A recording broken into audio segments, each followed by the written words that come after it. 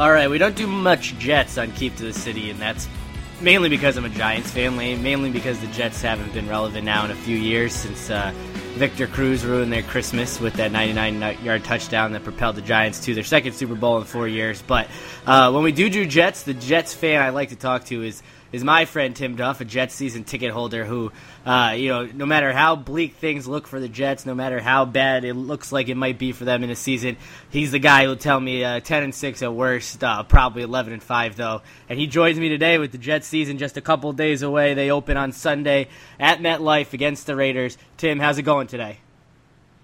I'm doing very well, thanks. You really had that whole intro very well prepared, I could see. But you know what? Their relevancy is coming back, and I think they're going to be more relevant than the Giants this year. It's just coming and swinging here. Well, to start things off, I didn't see you on the list of potential names to be the new Fireman Ed, and there is a new guy, and you were describing some background to me about him before. But Tim Duff, why aren't you going to be the guy, the JETS guy? There's a lot of responsibility that comes with that.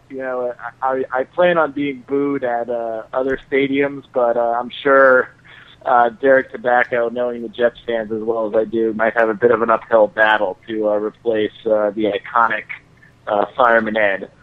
So this is one of those things I feel better happens naturally on its own. But, I'm wishing Derek Tobacco the best of luck, but he's got big shoes to fill that I would not want to attempt to. Besides, I'm a little busy during the game, freaking out in other ways.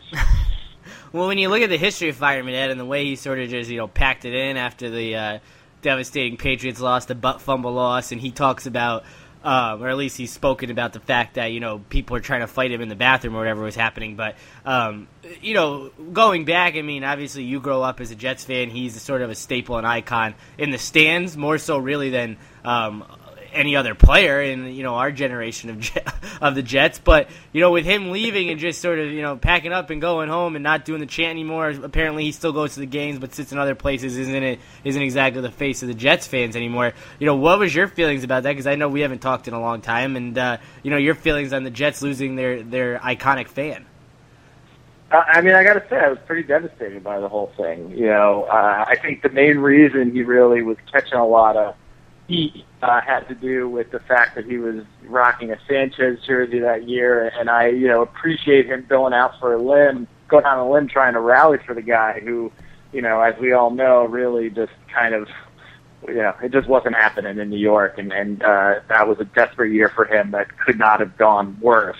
And, the fans took it out on him, which, is unfortunate because, as divisive and brutal Jets fans can be, and everyone's always hating on, anyone that's not performing, it is very sad and not my proudest day being a part of, Jets Nation when Fireman Ed decided to pack it in. But, you can't blame him with the heat he was getting, so... hopefully people learn from that, we gotta stick together because Lord knows there aren't many of us out there compared to your Giants fan base. Well, when you look at the contest they ran, and I forgot all about it. I forgot that they were doing it. I heard about it when they first announced that they were doing it. It seemed like the typical Jets thing to do, and while you're a Yankees fan as well, and fortunately not a Mets fan, that seems like something right up the Jets or Mets fan base alley where they'd hold a contest to see who would be the new spokesperson for the fan, and it just seems like there's no way this will go over well. No, it's not going to work. Whoever's in charge with, media and publicity, I just don't think have been able to get it right for the Jets in a long time.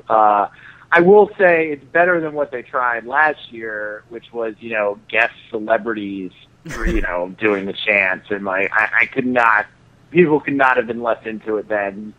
Maybe because this guy's voted by some fans, it will gain a little traction. You do miss the chant. And I think the chant is so iconic in football. You can't say anyone has a better chant than the JTS chant, which is the one thing we do have going for us, I guess. But hopefully, people come around to it. But yeah, the approach is I'm very, very skeptical. Well, I know that you're always optimistic, as I alluded to earlier, about the Jets and their chances. And this year it seems like, people are anywhere 7-9, 8-8, maybe 9-7 if a few things go right. Looking at the schedule, I mean, after the Week 1 game against Oakland on this coming Sunday, they have a pretty serious gauntlet with at Green Bay, then home against Chicago and Detroit, at San Diego, back home against Denver, and then at New England. Really just 6 make-or-break weeks there where it would be nice if they could go 500, keep their season afloat as they head into the middle of October after that Patriots game. But, I have a feeling you must be pretty optimistic about this 6-week gauntlet. I don't think most people would be, but you got to figure they'll beat the Raiders. I saw today the Raiders haven't won a game in the Eastern Time Zone since 2009, and they're just a team in disarray and could be probably the worst team in the league this year. But after this Oakland game, things get pretty dicey for the Jets. Yeah, we couldn't be luckier having to open up against a team that, on paper, would be an all-star team, in 2010, with some of the old guys they picked up, who have a rookie quarterback and can't win anywhere on the East Coast. So, of course, leave it to the Jets to have a must-win Week 1, because in reality it is. If they can't beat the Raiders, it's going to get ugly fast, I think, because of that next 6-7 game stretch. I'm not overly optimistic about that stretch, but I do think the Jets are going to steal some wins and steal enough to be able to make a run later in the season. I think this is a young team that's starting to gel early, which is good. I think they're going to get better as time progresses, especially in the secondary position. We all know what's going on there, and obviously not having Milner Week 1 is going to hurt, but if there's any team you wouldn't mind not having him for, it would be the Raiders game. So hopefully you get him healthy for the Green Bay game, Week 2. That'll help out, but yeah, it's really going to be up to the front. That pass rush has to just destroy the quarterback so that they don't have enough time to throw it, on these young corners. But I think the Jets are gonna. I think they're getting a little more respect, but I also think even with that, they're going to surprise people. Obviously, I'm always the optimistic one. My father is the exact opposite. Usually, if you average our two projections together, we're kind of close. He doesn't think they're going to win many games, but I think we got a potential wild card playoff team here. Well, I think that's pretty optimistic for a Jets fan, especially you. I'm surprised, you at least you're toning it down. You're not going for the division title. It seems like, at least until Tom Brady's in the league, that's just going to go to New England. Well, I think next year they can make a run for it. They got a couple more holes to fill and some cap space maybe they can use up next year, where I think they can get over that hump. And, I like Isaac's approach. He's done a nice job. Just kind of getting younger and getting some raw talent that can develop. And there's been players kind of stepping up, and I feel like the team's deeper than it has been. These preseason games used to be a total disaster, and granted the Eagles game was, but I feel like watching some of the second and third stringers, there's a lot of promise for this team, in the next couple of years to be strong. But with that, I think the offense is going to be miles ahead of where they were. And if, Geno throwing as many picks as he did last year and still being able to win 8 games when, you had Santonio Holmes and Clyde Gates lining up at wide receiver, compared to Chris Johnson and Eric Decker and, some of these other guys that are coming in with another year under Marty Morningwig's offense. I think this offense is actually going to be exciting to watch for once. They actually might be able to move the ball without it looking like, they're fighting for every single yard. You mentioned Idzik and the job that he's done. It seems like you're satisfied with the job that he's done, and I know when Tannenbaum was there, it seemed like at first with those back-to-back AFC Championship game appearances, everyone was loving Mr. T, and everyone thought he was doing a great job. And I recall in their Hard Knocks, the Jets season in 2010, when they talk about Santonio Holmes in one scene, and he's like, who's the smart son of a bitch that signed that guy? And he's joking around with everyone, trying to make it seem like he was a genius. And really, that contract ended up being a disaster, as Holmes was a disaster as time went on. But he left town with the Jets on the downswing, and I guess the jury's still out on Idzik because. I guess, no one really knows what sort of grade to give him yet. And it does seem like Jets fans, I guess some are still skeptical. I guess maybe that's just the nature of Jets fans. But it seems like the more and more Jets fans I talk to, they're happy with the personnel he's brought in, the decisions that he's made. And I think the biggest one would be Geno Smith being the starting quarterback. And when you look at this team and the situation they sort of set themselves up with by bringing Vic in as a backup, I mean, it just seems like as soon as Geno starts to go south, it's almost like what you had with Tebow a couple years ago when everyone started to get behind him. And I feel like with the success that Vic's had in the past and being a guy who's proven in this league, even though he's at sort of an advanced age now for a quarterback, it seems like things could turn very quickly on Geno Smith if he doesn't get off to a strong start. Sure. I agree with that hypothetical, obviously, that if he doesn't have a strong start, it could turn south for him. But, to back up a bit, first, the difference between Tenenbaum and Idzik is, Tenenbaum was kind of an all-in guy, loved to make big, splashy moves, gamble, and he had his hits. I mean, he got Revis, he had some nice drafts, to his credit. But he would trade away picks, move up for guys. I mean, obviously the Stephen Hill debacle is proven. Of course, I'm sure that now that he's on the Panthers, he'll be an All-Pro next year. But I mean, he couldn't do anything to catch or run a route the whole time he's been here, and it's been getting worse. And you move up into the second round for this guy. Those are typical of the moves he made. And you go for a Tim Tebow who can't even play quarterback. That's a lot different than the Vic situation, in my opinion.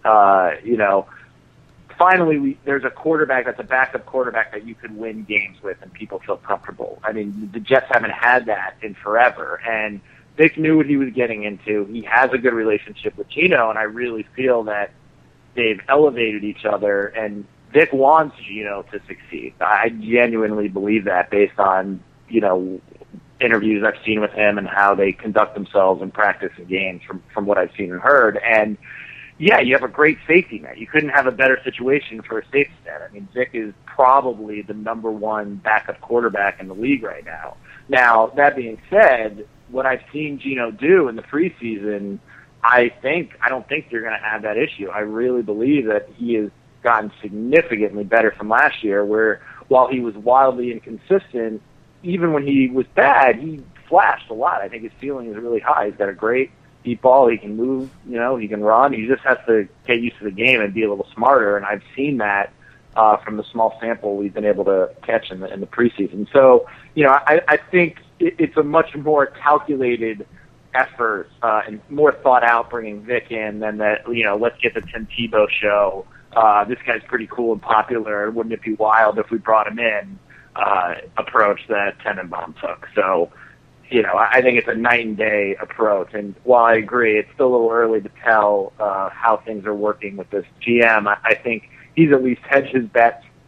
He's, gotten a lot of value for different players. And yeah, there's risks. There's what happened with Corner, and that could be bad. But they haven't played a game yet, so we don't know what Walls and Allen are going to look like at the starting quarterback position. Well, I know you're protective of your Jets, and I know you had a Favre jersey, and I know you did have that Favre jersey. I know you had a Sanchez jersey, and you protected criticism against Sanchez till the last day he was a Jet. But when you look at Geno Smith, are you satisfied as a Jets fan that this is currently the quarterback of the future for your team? No, I'm not.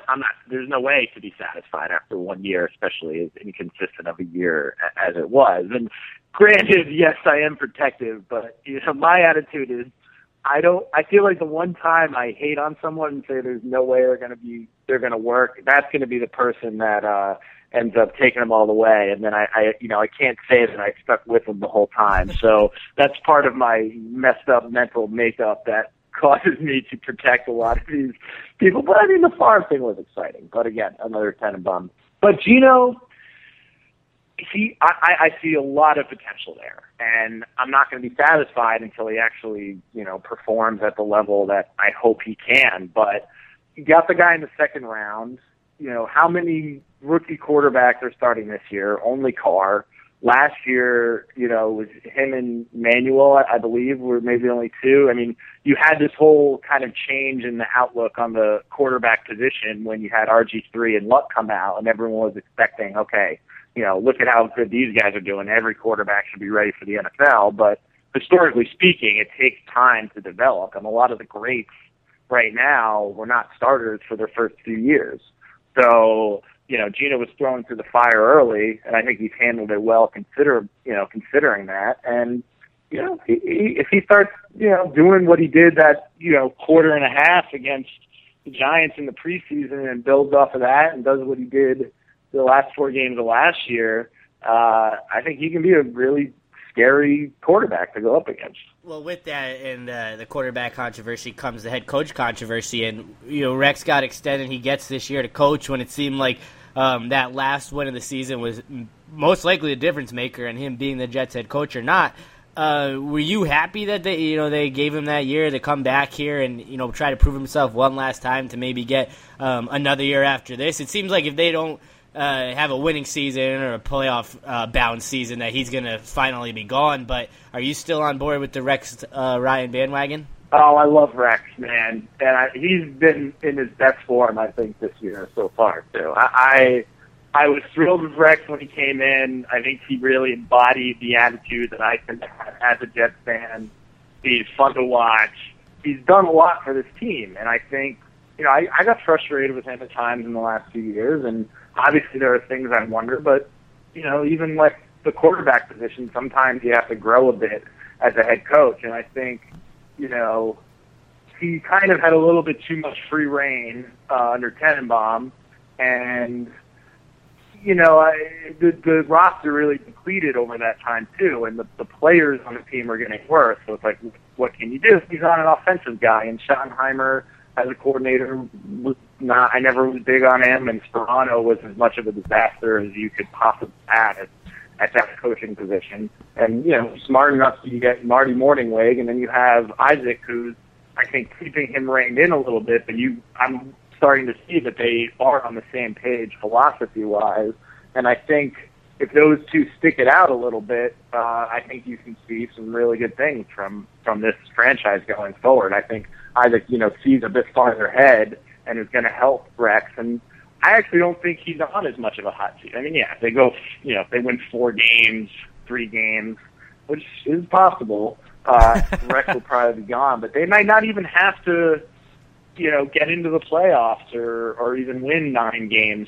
for him to stay if they're showing improvement. Because for me, you look at all these other great franchises that the Jets have never been able to be compared to.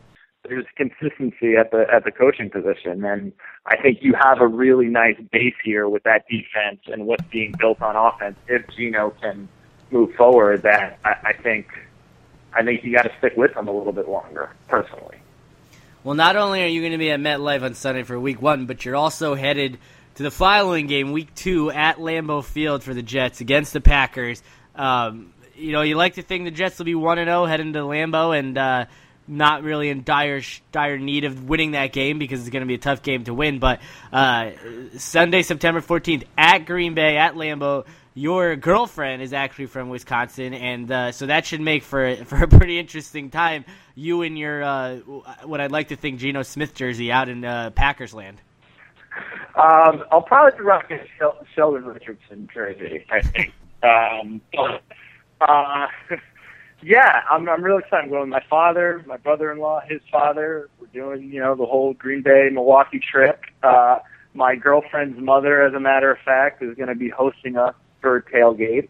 We're going to have some, Wisconsin-style broth and really get the whole experience. And then once we get into the stadium, we'll all be enemies again. And I actually have a bet with my girlfriend's mother, she's a season ticket holder to the Packers, and whichever team loses, that person's team, that person has to wear the jersey of the opposing team at the next home game they attend. So when the Jets do, in fact, beat the Packers, I have a nice Tim Tebow jersey ready to go for my girlfriend's mother to wear at the next Packers game she attends.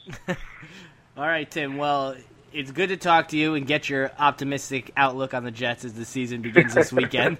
But someone's got to be optimistic. It's all doom and gloom, man. We got to hope, right? I feel like I should almost have your dad on. Someday I'll be right. I feel like I should have your dad on to get the other side of this. You know what? Maybe the next one we can do a little, back and forth with Pat and myself. I think that could make for some nice podcasts right there. Well, we'll definitely have to keep talking throughout the season, get the state of the Jets update from you, and see how long you keep the optimism flowing. And we'll definitely, I think the next time we'll talk after that Green Bay game when I'm sure you'll be headed to MetLife wearing a Packers jersey.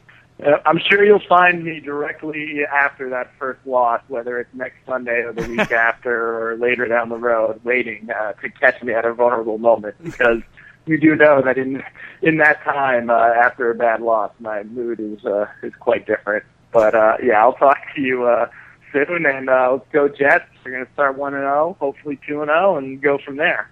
All right, Tim. Thanks again. Yeah, my pleasure. Thanks for having me.